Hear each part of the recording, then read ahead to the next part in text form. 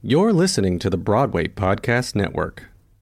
This episode is brought to you by Shopify. Whether you're selling a little or a lot, Shopify helps you do your thing, however you cha-ching. From the launch your online shop stage, all the way to the we just hit 1 million orders stage. No matter what stage you're in, Shopify's there to help you grow. Sign up for a $1 per month trial period at shopify.com/special offer, all lowercase.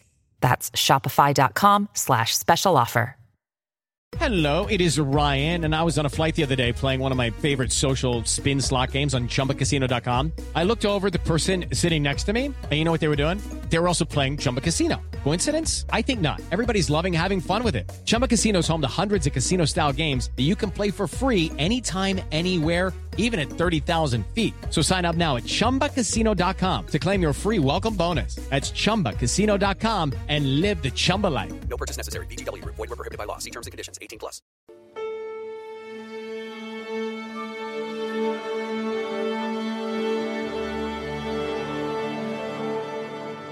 Don't you see? It's so simple. Step 1, we Google the biggest flops on Broadway. Step 2, we find the crazy stories behind them. Step 3, we see how they lose millions of dollars. Millions? Broadway isn't cheap. A lot of fancy people want to be producers. Step 4, find out why the show won't go on. Step 5, end this episode and head to Times Square. Times Square? That'll never work. Only Broadway successes are in Times Square. Oh, ye of little faith. Welcome. What's up, theater geeks? What is up? We did a proper intro for you. Ish. I mean, we still didn't do the we do the pod. What's this podcast about, Pamela? Welcome to Theater Geeks Anonymous, where we talk about Broadway flops, scandals and new work. And new works. Mm-hmm. And today we're going to talk about kind of a mix between flop and scandal. I'll be real honest. I forgot what we were talking about, so I'm really excited. Good. You should be. And I kind of fell down a rabbit hole today because I was finishing up last minute details and trying to find some more information in some areas. And then I found a whole lot of stuff. Oh, wow. So I was like, oh man. So hopefully this is good. Yeah. I mean, it will be actually good. Now I just remembered what show we were doing. And I have, I don't know if this story was going to interject in any part. So what I'll say is I remember when I was in college and I was looking for an internship. And one of the places I had an interview was at Telsey, right? Yeah. I mean, they were really nice from what I remember. It was really good, sweet, kind people. And I remember at the time they were casting this musical. Okay. So that would have been either early 2003 or late 2002. Yeah, late 2002. Okay. Mm-hmm. Nice. Yep.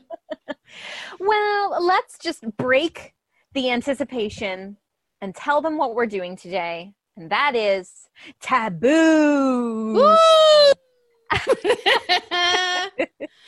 Ebony and I have kind of decided, well, I mean, we started not a trend, but we started kind of just working with shows that are either created by, wow, I cannot get my thoughts together right now, created by or performed by people of color. But now we're broadening that slightly because it is June, which is Pride Month. Yeah. So taboo kind of encompasses the LGBTQ plus community as well. Mm-hmm. So I think that that's kind of a cool thing. So we might just keep on this trend. And I like this kind of path that we've taken. Yeah. Yeah.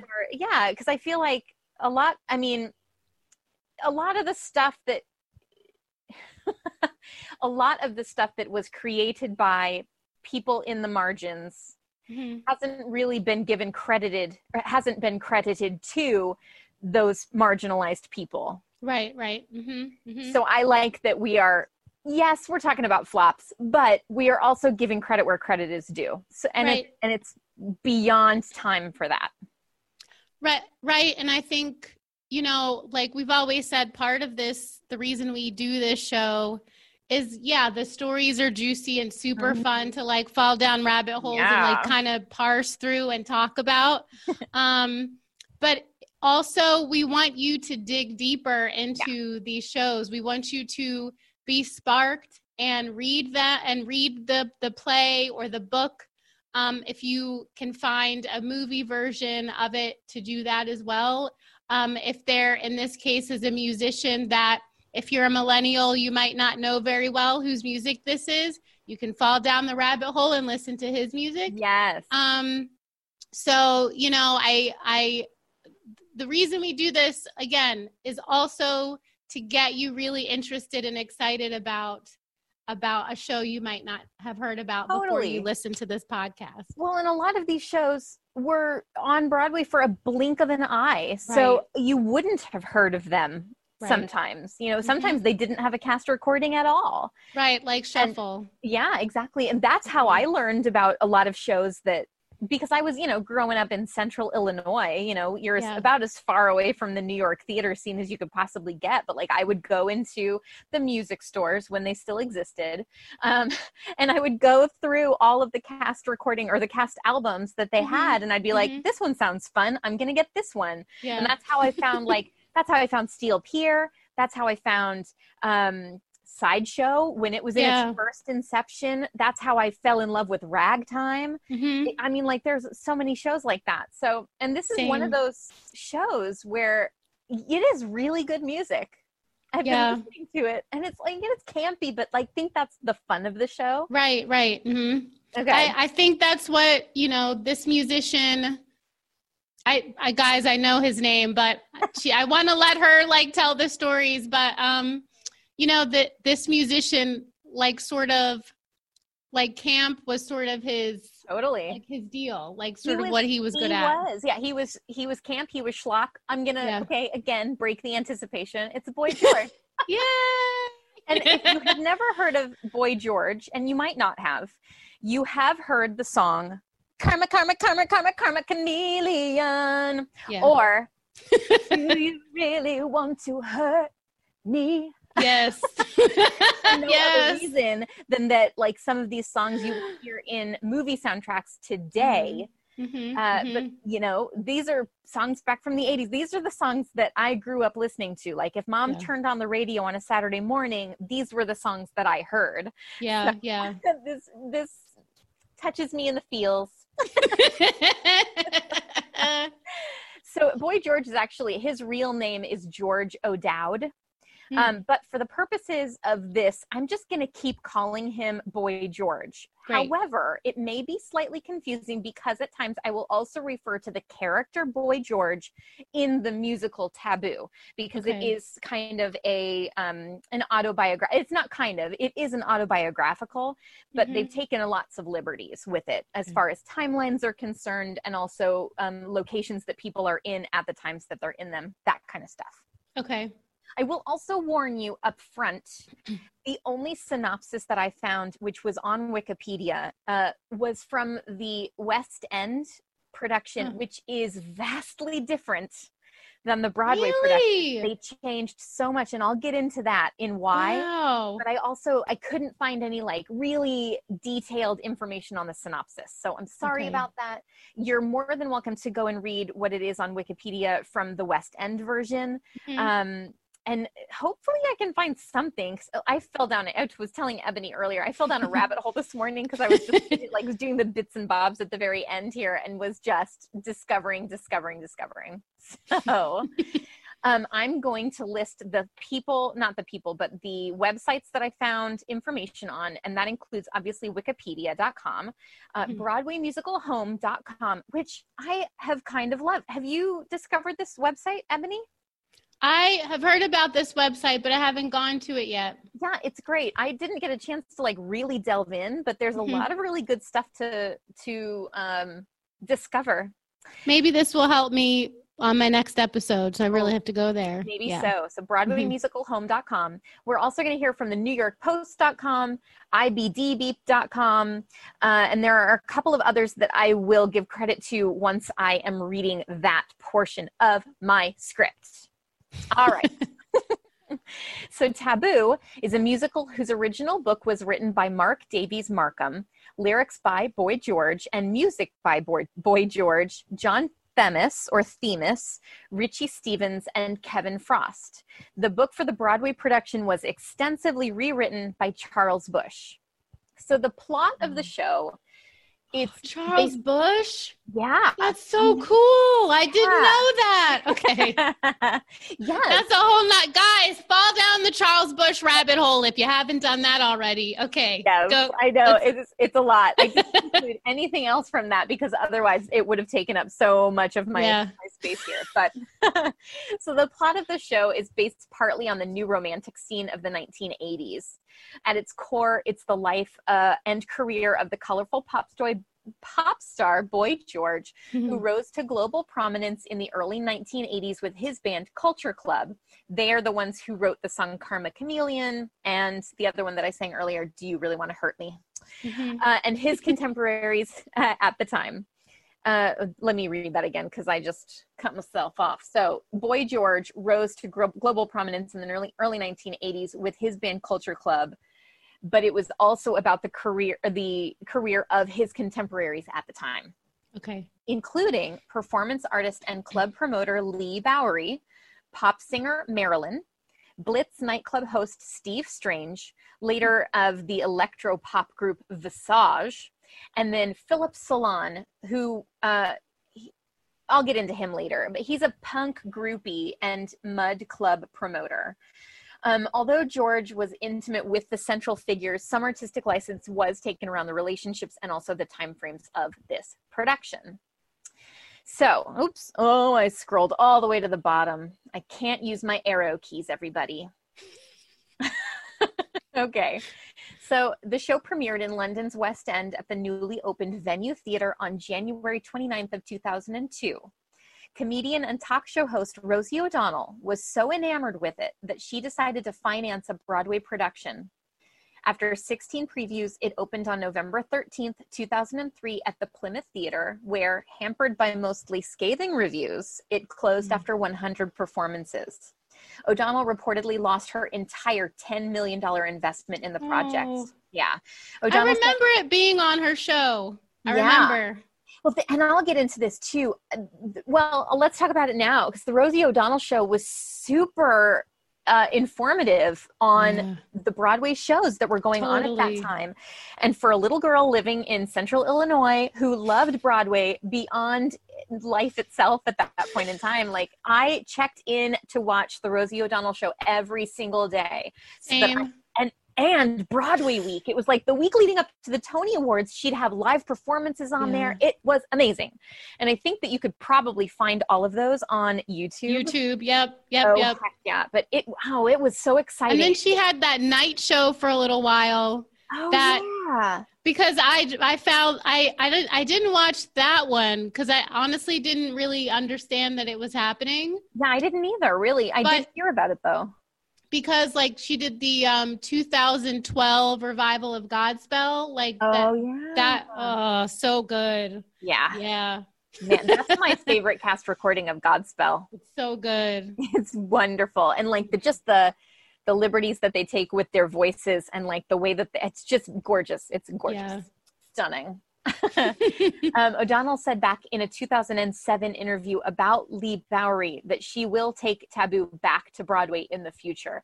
So I think that I did read they had not a full-blown performance, but they had it playing in a nightclub somewhere with a lot of the original cast. And I might have written that down, but if not, you can Google that.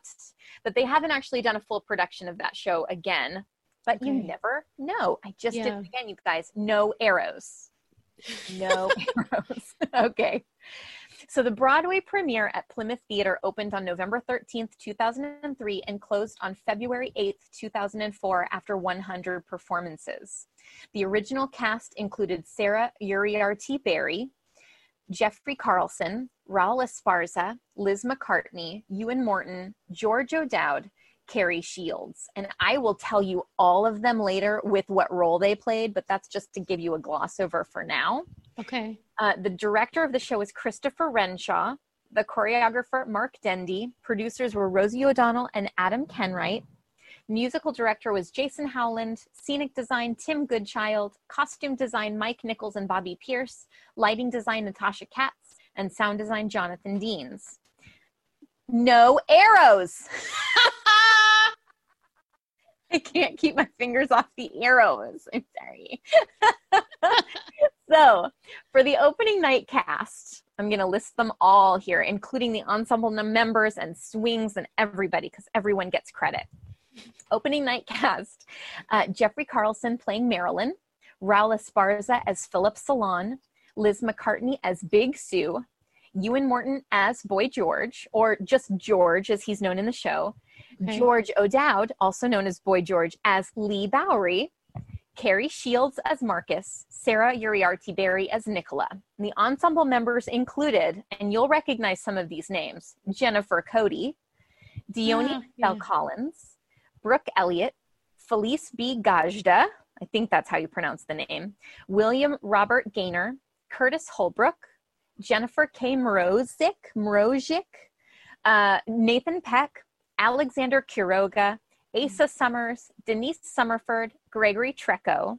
The swings included Laurie Holmes, Jody Raynard, James Tabik, and standby for Philip Salon and Lee Bowery was Donnie R. Keshawars. Keshawars? Okay, I think that's how you pronounce it. So, you guys, what did I just do? Can you guess? You did the arrows again. I did. And it's getting easier because I'm getting closer to the end. So, Time Magazine is one of the places that I found a cool story, and I'm just going to read part of it. Time Magazine, this article was named Rosie's Bum Rap in Defense of Taboo by Richard Zoglin. There's nothing Broadway loves better than a juicy backstage drama. And Taboo, that musical about 80s rock star Boy George, with music by the grown-up Boy George, George O'Dowd, and produced by talk show host diva Rosie O'Donnell, offered plenty of fodder. There were canceled performances, reports of backstage fights, a star who walked out of rehearsal, a director nearly fired, all that and a producer shuttling between the theater and a Manhattan courthouse where she was involved in a lawsuit with a former publisher of her defunct magazine, Rosie. More than just watching the backstage story unfold, however, the chroniclers of Broadway love to play a part in it. This kind of pre-opening brouhaha generally can have only two satisfying endings. First scenario, a determined creative team works through the problems, pulls off a miraculous turnaround, and the show is a surprise hit. Second, and more frequent, the troubles really do turn out to be as bad as everyone suspected, and no one can fix them in time. The show is a big, sloppy, they got what they deserved flop. There's enough wrong with Taboo, a messy book, and a less than ideal production that probably no one in good conscience can make a case for scenario one. Still, that doesn't mean the howling critics who are gleefully writing their scenario two endings are treating the show any more fairly. Not since Urban Cowboy has Broadway been littered with so much smoldering wreckage, announced the Wall Street Journal. The Washington Post critic found the show so awful that it drove him into questioning the entire institution of Broadway. The New York Times' Ben Brantley gave this show that ultimate put down from the guardians of Broadway, taste and class. It reminded him of Cats. Just how Cats, the most successful Broadway and musical in Broadway history. Weird. Yeah. And an adventurous one in its day, has come to be a synonym for a mass audience schlock, is the subject for another day. But the real question is why the critics are so eager to turn Taboo into Rosie O'Donnell's personal Titanic. Yeah. And I think that they're talking about the ship and not the show. Yeah. Although it could be the show. I don't know. I liked Taboo when I saw it in London a year and a half ago, and I liked it on Broadway, though it has much changed. It is much changed. In some ways for the better and some for the worse. Junked almost entirely in the is The Old Book, which focused on a middle-class kid from the provinces who leaves home to join the glitzy, decadent London club scene. The rewrite by Charles Busch, creator of off-Broadway drag spectaculars like Vampire Lesbians of Sodom, eliminates this somewhat cliched character and plunges us more directly into club underworld and the rise and drug-addled fall of its most famous denizen, Boy George, played by Ewan Morton. The book is better now, but still too unfocused, with too many characters vying for stage time. Among them, the campy cross-dressing narrator, Philip Solon, played by Raul Esparza, the flamboyant performance artist Lee Bowery, played by O'Dowd himself, and assorted other men and women in their lives. Rather than a bustling tableau, this just seems like indecision on the part of the creators. Director Christopher Renshaw, who managed nicely in the small West End space where the show debuted, seems at a loss on how to organize the action on the big Broadway stage. And the choreography, which should be a highlight of a show like this, is pretty lame. But jumbled as it is, this musical is not to be sniffed at. The portrait of the freewheeling, sexually adventurous pre-AIDS club world is vivid, uncompromising, and often funny. And as a study of the perils of fame, the show is miles beyond the other biographical musical playing down the block, which was The Boy from Oz. With the exception of O'Dowd, who's a little stiff as Bowery, the cast is superb. I love that sentence. I don't love that sentence, but it gives me kind of like, oh. With the exception of O'Dowd, who's a little stiff as Bowery, the cast It's also his first time on, like, it's, you know, it's also his first time. Total, and theater is such a different beast than any other kind of performing that you do. So even if you've performed with a band your entire life, you know, acting is different. I think that I will say it later in one of the other articles that I read, but one of them mentions that when he's singing, it's so much different. So they ended up actually taking out a lot of the scene work in lieu of songs, because once he was singing, you know, it was better. So that was interesting to me. Let's see. Morton, a sweet-voiced doppelganger for Boy George, and Esparza, an electric Broadway star who touches the humanity behind the high camp shallowness of Salon. So those were the two standouts. The real triumph of Taboo, however, is O'Dowd's music and lyrics. I do love this part. Among the best I've heard on Broadway in the past few seasons. And with the exception of the two old hits, Karma Chameleon and Do You Really Want to Hurt Me, all the songs are new. The real problem with Taboo for most critics is the unspoken one, Rosie O'Donnell.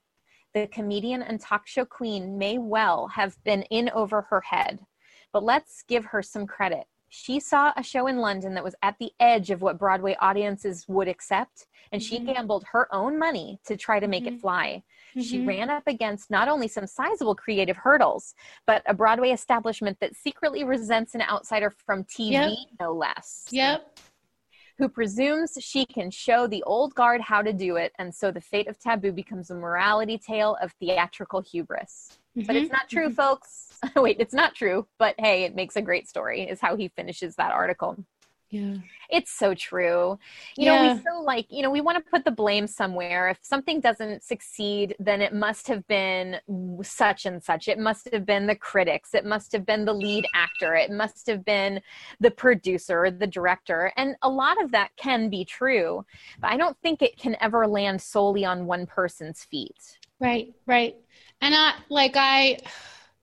man, that whole boys club situation, like, you know, she's coming in with her own money and putting this show up, like, at the time was still something, like he said, at the edge of what Broadway would accept. And, you know, friends and I are having these conversations about how, you know, with this pandemic that we're honestly still in the middle of, like, people think it's over, and it's like, it's not, guys. Look at the numbers. It ain't over. But like that Broadway has been brought literally to its knees. And there's like a new generation rising that wants to do things completely different. And because a lot of these people who've been around for forever don't really know how to navigate this situation. And I think like it just really speaks to, you know, how hard it is for people with new ideas, a new vision of what Broadway can be, to come in and change things and be accepted. Yeah. It's like they don't want it. But it's like right now, because we're in this pandemic, you probably don't have a choice. Yeah. No, and that's what's actually very exciting to me about what's happening with this pandemic. Yeah.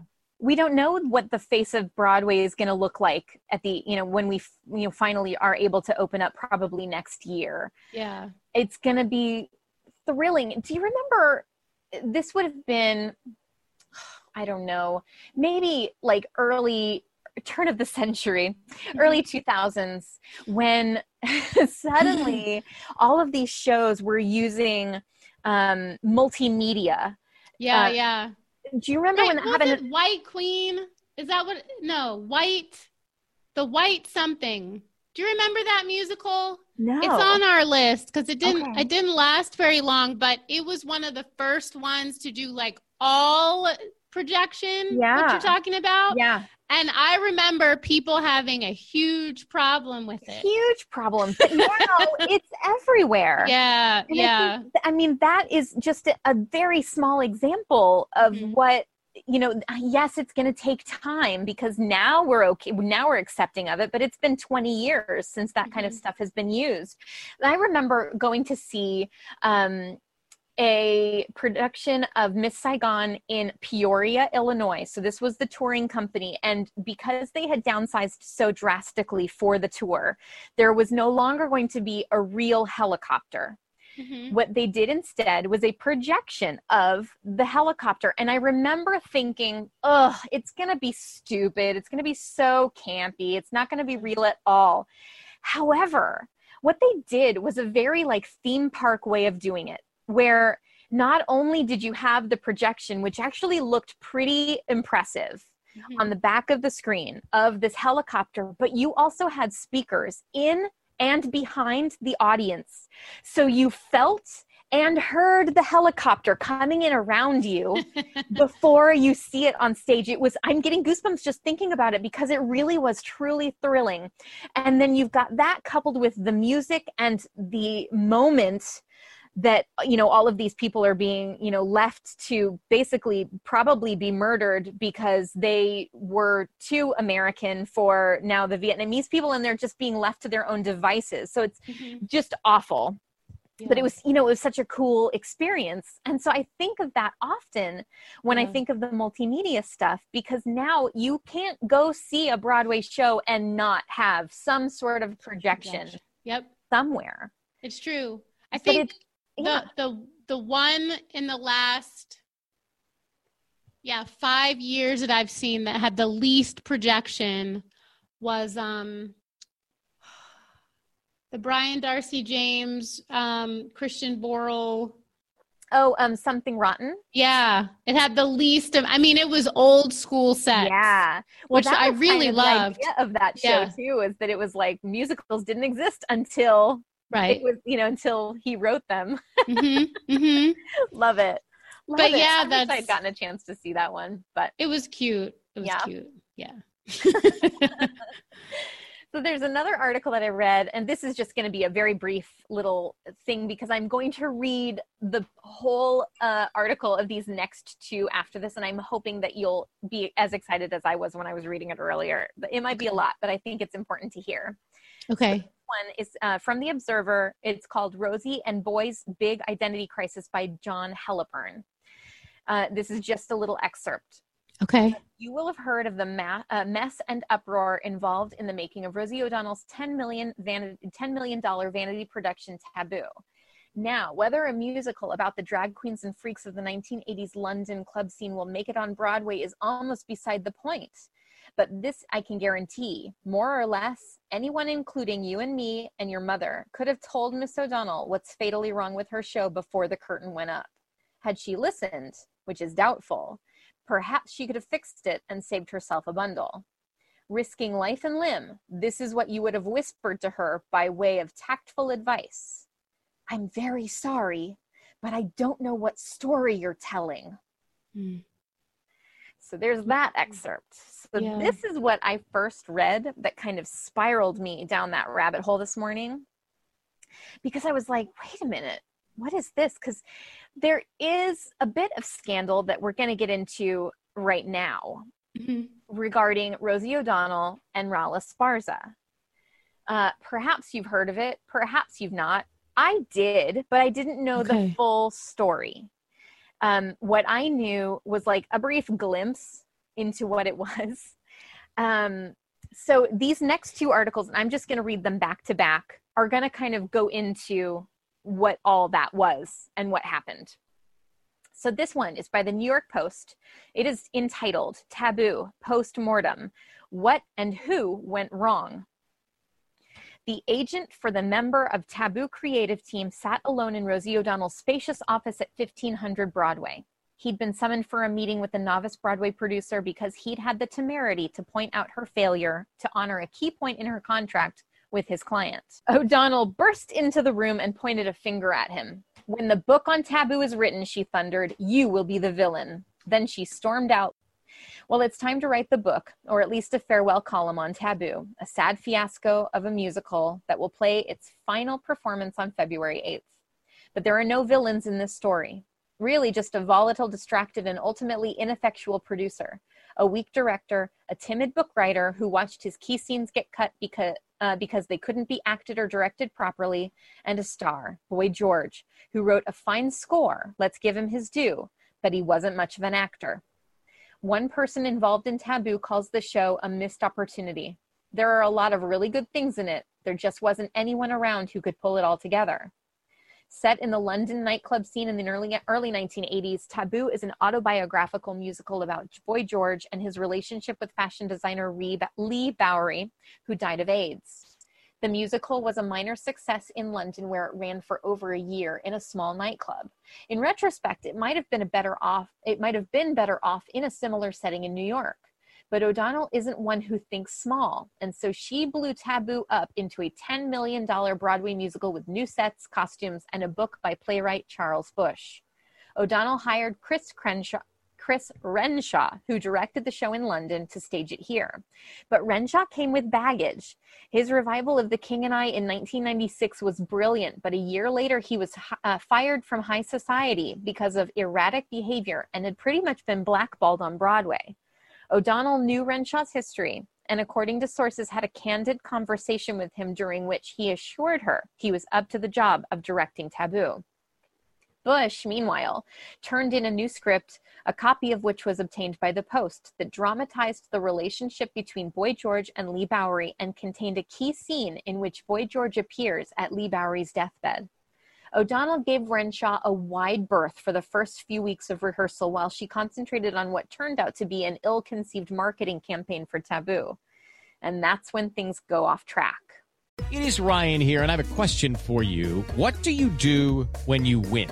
Like, are you a fist pumper, a woohooer, a hand clapper, a high fiver? I kind of like the high five, but if you want to hone in on those winning moves, check out Chumba Casino. At ChumbaCasino.com, choose from hundreds of social casino-style games for your chance to redeem serious cash prizes. There are new game releases weekly, plus free daily bonuses. So don't wait. Start having the most fun ever at ChumbaCasino.com. No purchase necessary. VGW Group. Void where prohibited by law. See terms and conditions. 18+. Boy George as Leigh Bowery simply could not act emotional scenes with Ewan Morton, who plays the young Boy George. Renshaw was no help. Chris would say, do you mind if we try this? And if George didn't want to, then Chris would say, okay, and drop it, a source says. The show was crying out for a director. It never had any guidance. A member of the production staff says O'Donnell gave Renshaw all the rope in the world to either swing like a star or hang himself. Unfortunately, he chose the latter. Scenes Boy George could not act very well were either cut or replaced by songs. They were chipping away at Charles' book every day, says a production source. Why didn't Busch fight for his work? Well, look, Charles isn't Arthur Lawrence, the person says, referring to the famously tough book writer of West Side Story and Gypsy. He doesn't like confrontation, and if they'd kept the scenes, they would have been badly acted and badly directed. Ironically, critics would later complain that there was no connective tissue between Boy George and Leigh Bowery. When O'Donnell started coming to rehearsals, she knew immediately that the show was in trouble, sources said. That's when the screaming matches began, culminating in the much publicized blow-up between O'Donnell and Raul Esparza, one of the show's stars, who felt the show was rudderless. O'Donnell brought in a new choreographer, but when she tried to replace Renshaw with a new director, Boy George thwarted her. I felt it would be too disruptive, he later said. By this time, Rosie O'Donnell was swamped by her courtroom battle with the publisher of her defunct magazine, Rosie, and according to sources, seemed to give up on Taboo. Plans to postpone the opening were scrapped since without a new director, there was no point in trying to salvage the show, and Taboo drifted to its sad opening night and pummeling the next day by the critics. Taboo has lost money every week. The houses are only about half full, and one source says the atmosphere's backstage is depressing. Renshaw pops in from time to time and encourages his actors to ad-lib. And so Esparza now banters with the folks in the balcony while Boy George makes jokes about Michael Jackson. On Tuesday, when O'Donnell announced she was putting up the closing notice, Boy George, in a pouty mood, didn't show up for work. He did not respond to a request for comment, neither did Bush, Renshaw, or O'Donnell. No villains here, just the weak, the timid, and the lost.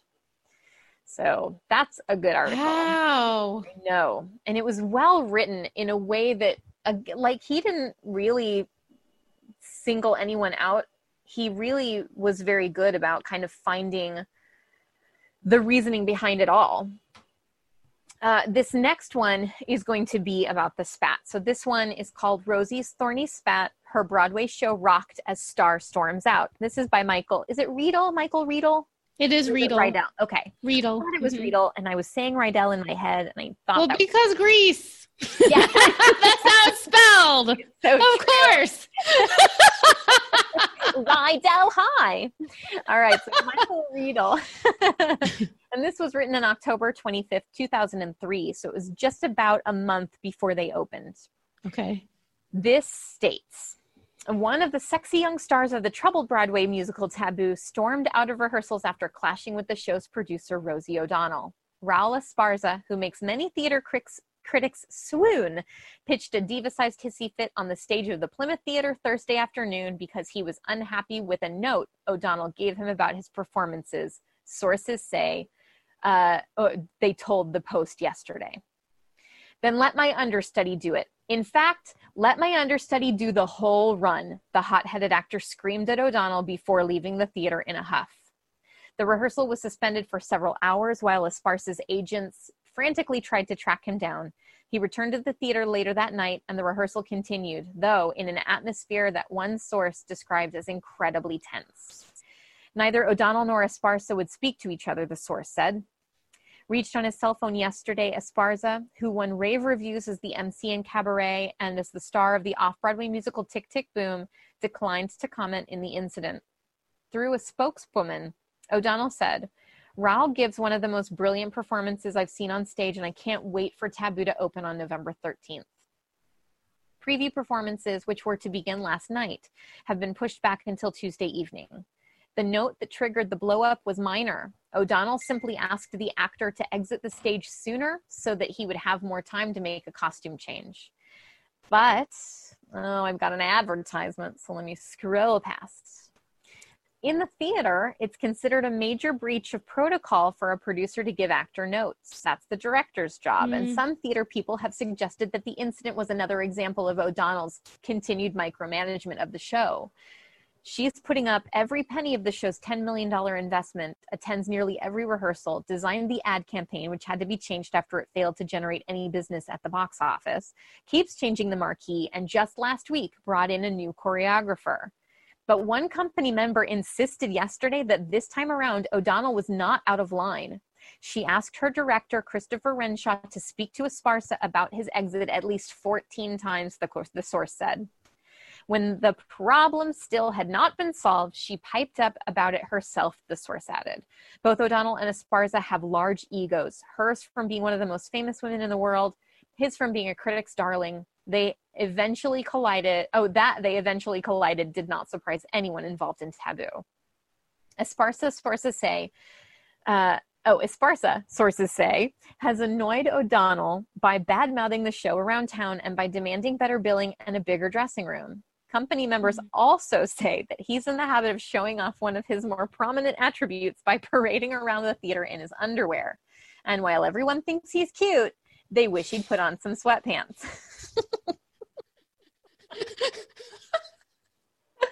This one made me laugh so hard.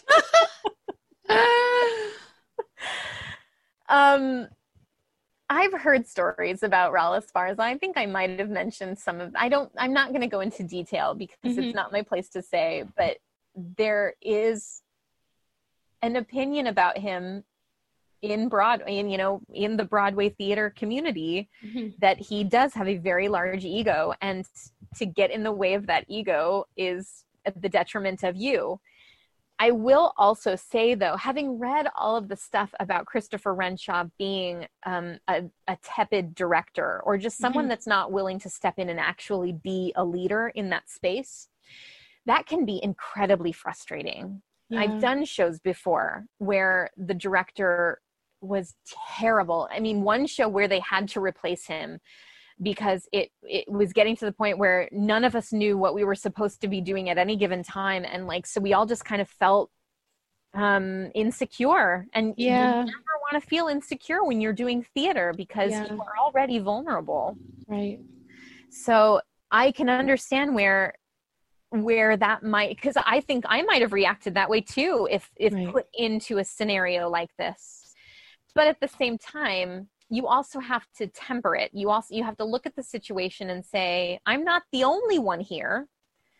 The entire cast and crew are going through the exact same thing. So maybe it's not my place to be the only one that's put out and be the, and to be the one that throws a hissy fit and walks out. Because that's kind of terrible too. Can you imagine, like, in the middle of rehearsal, everyone's going through, this is like war.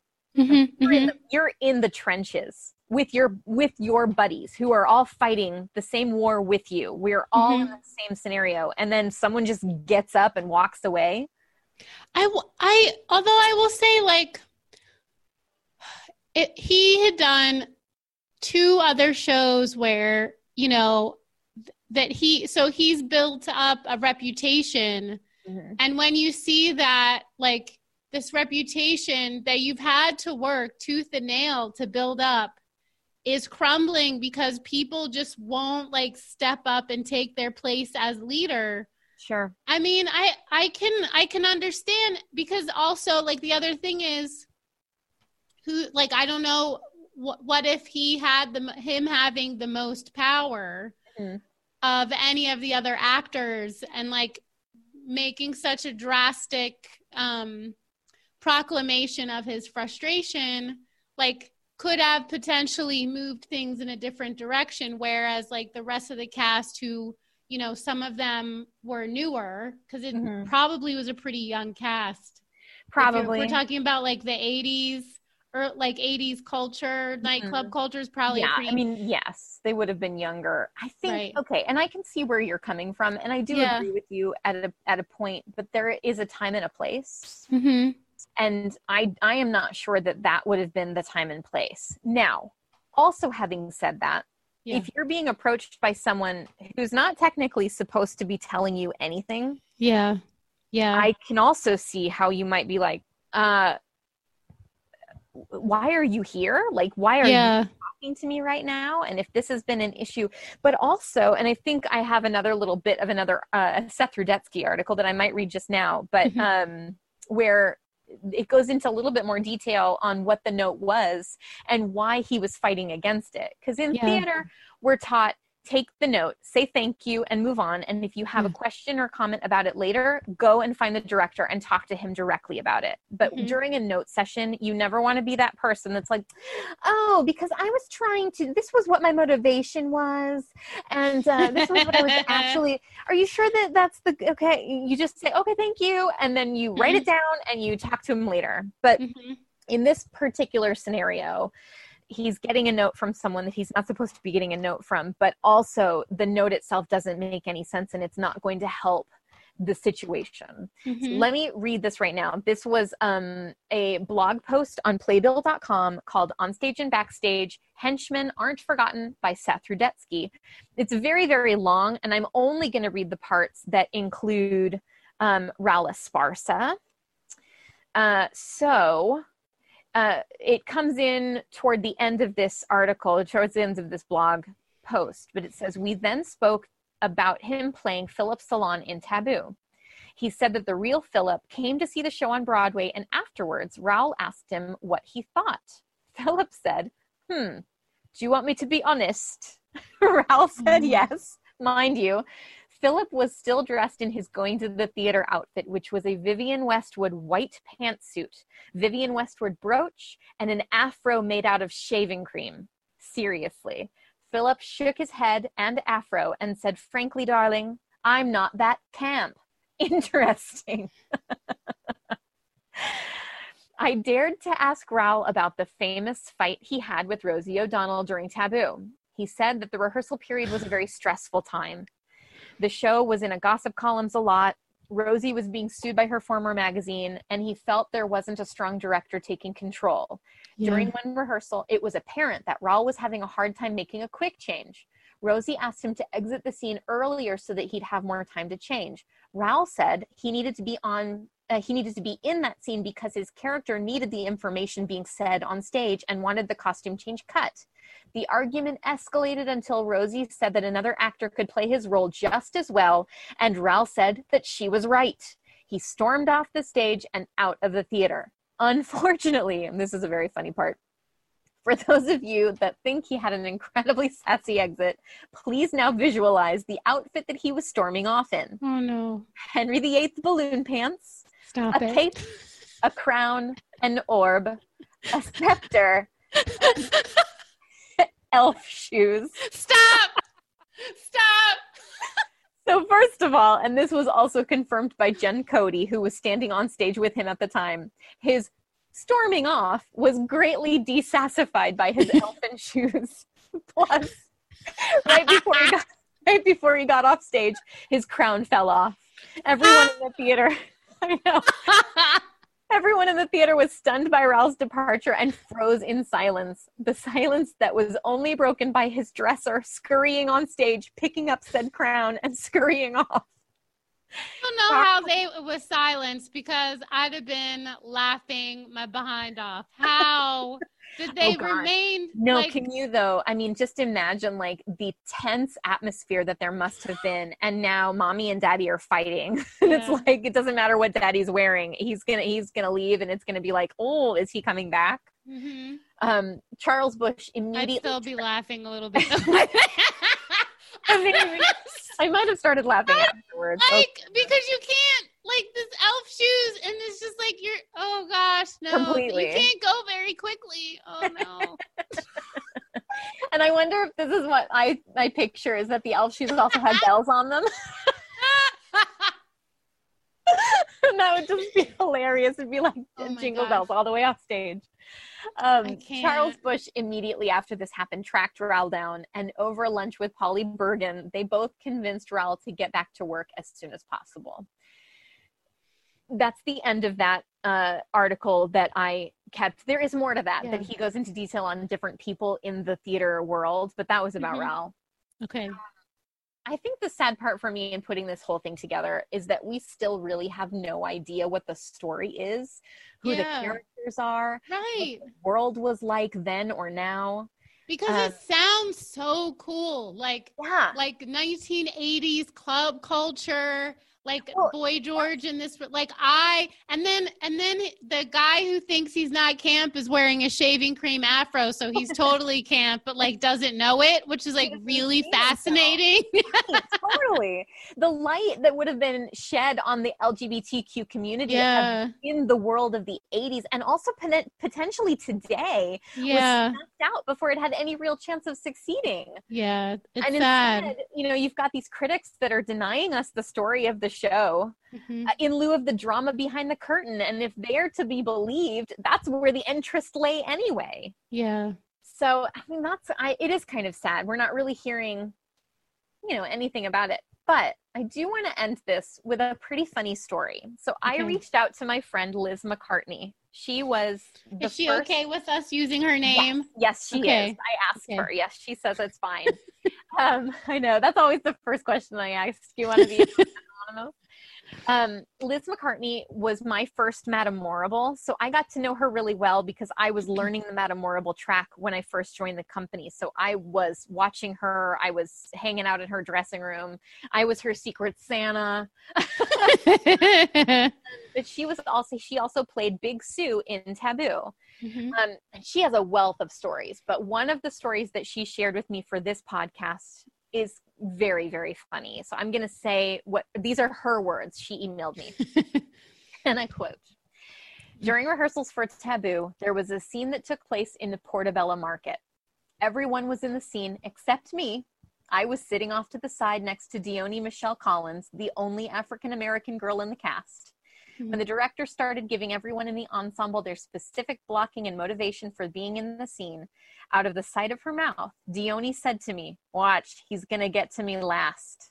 I thought that was strange, but sure enough, someone pointed to Dione, and the director said almost dismissively in his very upper-class British accent, 'Oh, Dione, you're shopping for your 6 children.' While still sitting, Dione shouted, 'Why the black girl gotta have 6 kids?' Everyone laughed, but the director got very flustered and stammered back at her, well, you're shopping." And he walked away. With that, Charles Bush, yes, that Charles Bush, he was our book writer, stood up and told the director, "I'll fix this." He sauntered over to Dione and half whispered, almost conspiratorially, "Actually, Dione, you're a prostitute and you're shopping for sex toys for your Johns." Being very pleased with himself, he turned to go back to his table when Dione stood up and shouted, "Why the black girl gotta be a prostitute?" Yeah! And without missing a beat, Charles turned, beveled, threw his hands up in the air nonchalantly, and replied, "Well, you gotta feed your 6 kids."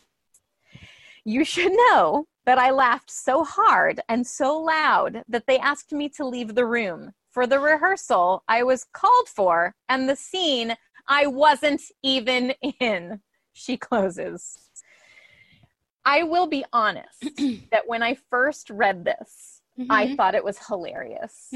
But then after everything that had kind of gone into the show, it makes me a little sadder. Not, it's the token black girl, and then hear all the stereotypes they put on her for her motivations.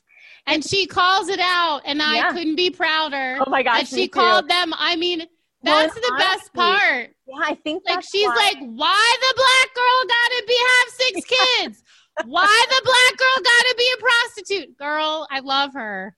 And I think that's why it struck me so funny the first time I read it, and actually the first time that she told me, because I think that she told me that story when I first was, knew her back when I was in Wicked.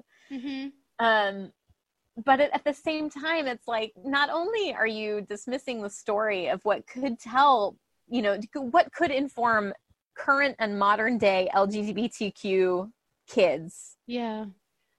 The story of what it was like to be in the 1980s and to really forge a path, because this was pre-HIV. So like these people were not taking they were taking all the risks. They were out there, they were proud, but it was before a time where that was acceptable anywhere.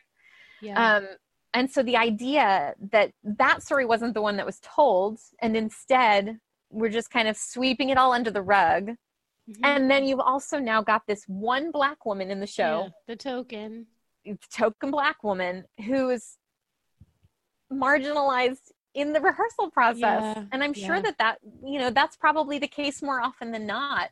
I'm sure if I were to really delve into my history during rehearsal processes, I am sure that I've heard other stuff like that. Oh, totally.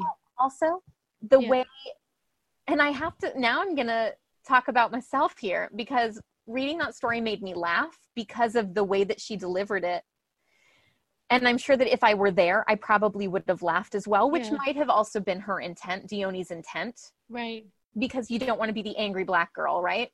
Well, and that's But at the same time, it's like I don't want I can't be angry because I'm Black.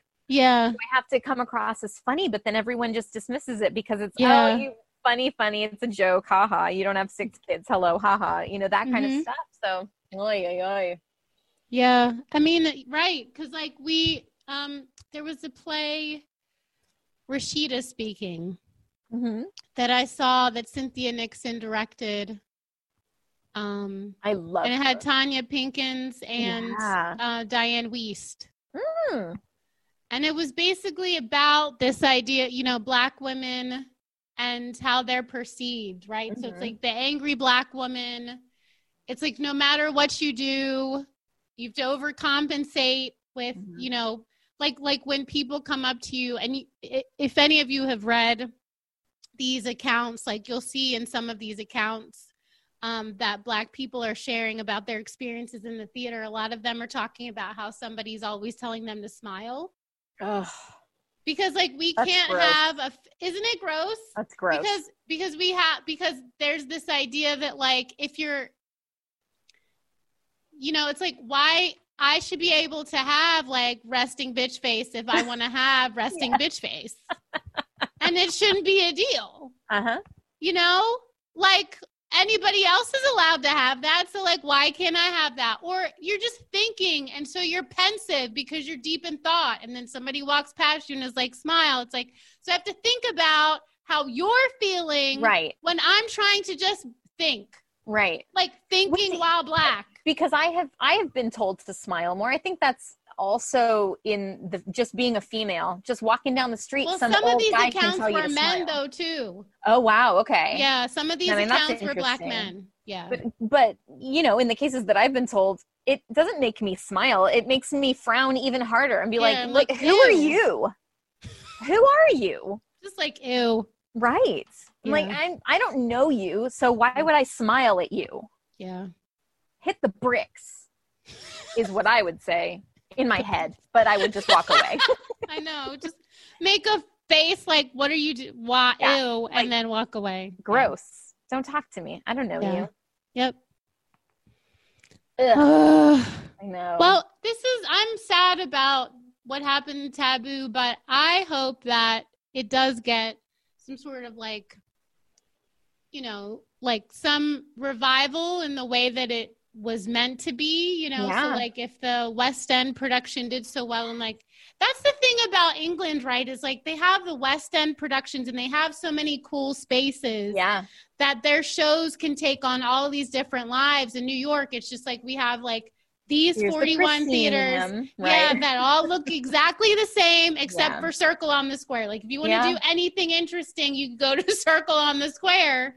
Meanwhile, you do have like really awesome off-Broadway show spaces that could be, and I think there's this whole idea of off-Broadway being less than, which is stupid because a lot of really popular Broadway shows or a lot of really good theater has come out of off-Broadway. Right. It's cheaper. Mm-hmm. It's less risk.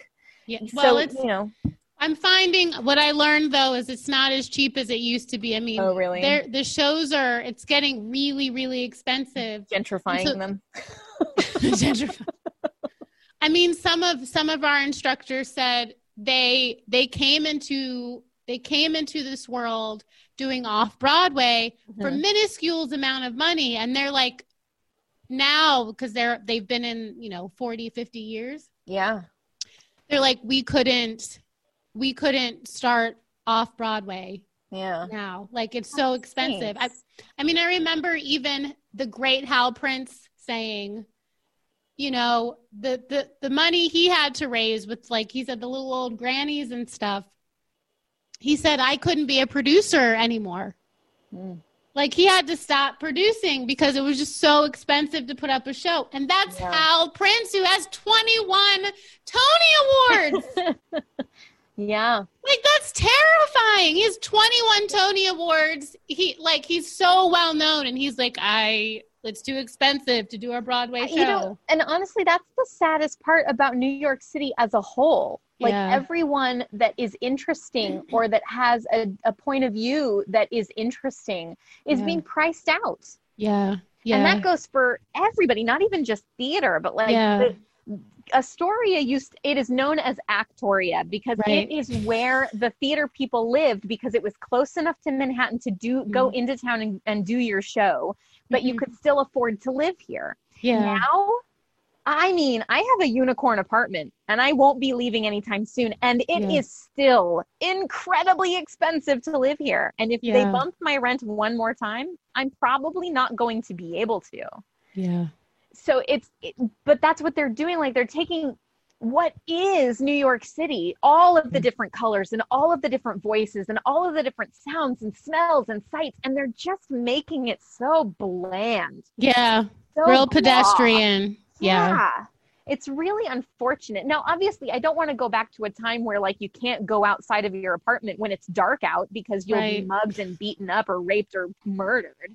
Right. But like there has to be there's a happy middle. A happy medium between 1980s being killed after dark and Elmo trying to harass a picture from you. Right. Right. Off, as one of my friends calls them, off-brand Elmos.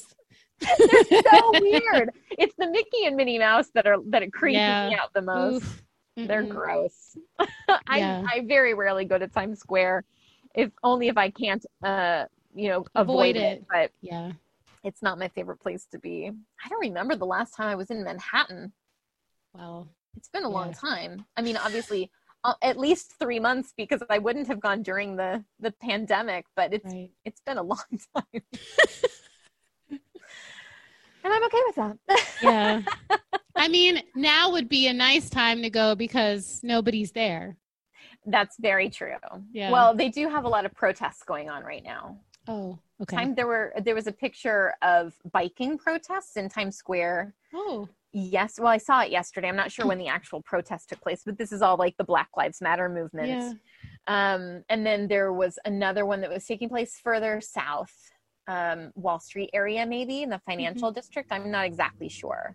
Okay. But yeah, I mean, there are people that are, the thing is, you mentioned it earlier, people have kind of forgotten the pandemic altogether. And there is a lot of other stuff that's taking the priority of our focus right now. But at the same time, I just read this on Facebook. Someone posted this. We still have a virus, guys, that's out there like taking lives. And it's like where I am in Oklahoma, it's bad.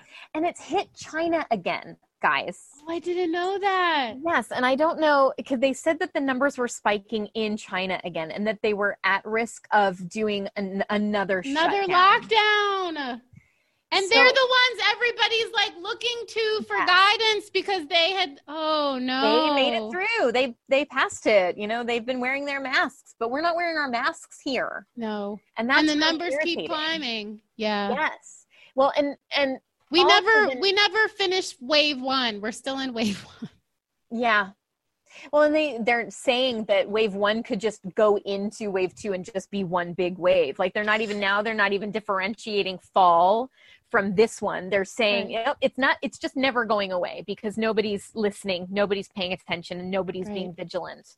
I read something on Facebook today. It was just a little meme that someone posted that was so perfect. And I wish that I knew the guy to give credit to that said it, but I can't remember and I'm sorry.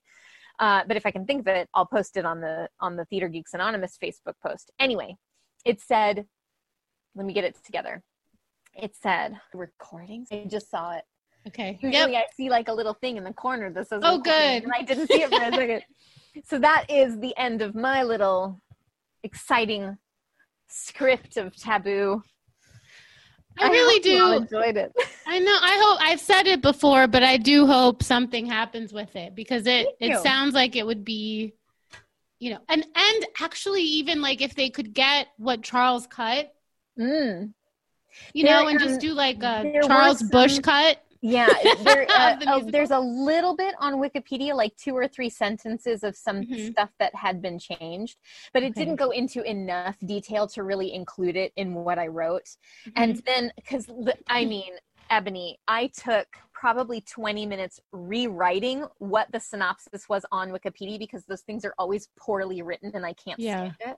Yeah. And then I was like, oh, it's different. And then I was like, I'm not going to include this because it doesn't translate to the Broadway production. So if anyone can find like an actual, like a detailed synopsis of the Broadway production, I'd be super interested in reading and like going side by side with the West End production and figuring out what was different. I know that like some locations that they went to within the show were changed. Okay. But other than that, and characters were changed. Names were different from one production to the next. And relationships were different. Okay. So like in the West End production, Boy George had a father and a mother, and the mother actually played very heavily within that production. And there was also another character named Sue, who was a friend of Lee Bowery and was in the room with Lee when Lee passed away from HIV and AIDS. Okay. But in the Broadway production, I think what they did was just make the character Big Sue, which is what my friend Liz played, and she is the mother.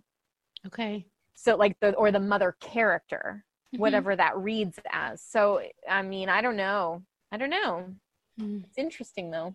Yeah, especially when you had said he had to cut some things because they weren't able to be played with like the gravitas and emotion that they needed. And I'm just like, if you get a really good actor in there, maybe you could put some of the stuff back in that Charles had written that he had to cut for those reasons. That would be so nice. Yeah. Well, and I will say too, there's not really any reason why Boy George had to be playing that role. Yeah. And I wonder if that was simply because they were trying to get butts in the seats. Like if it was, more. Yeah, stunt casting. Right. Yeah. Or if it was George saying.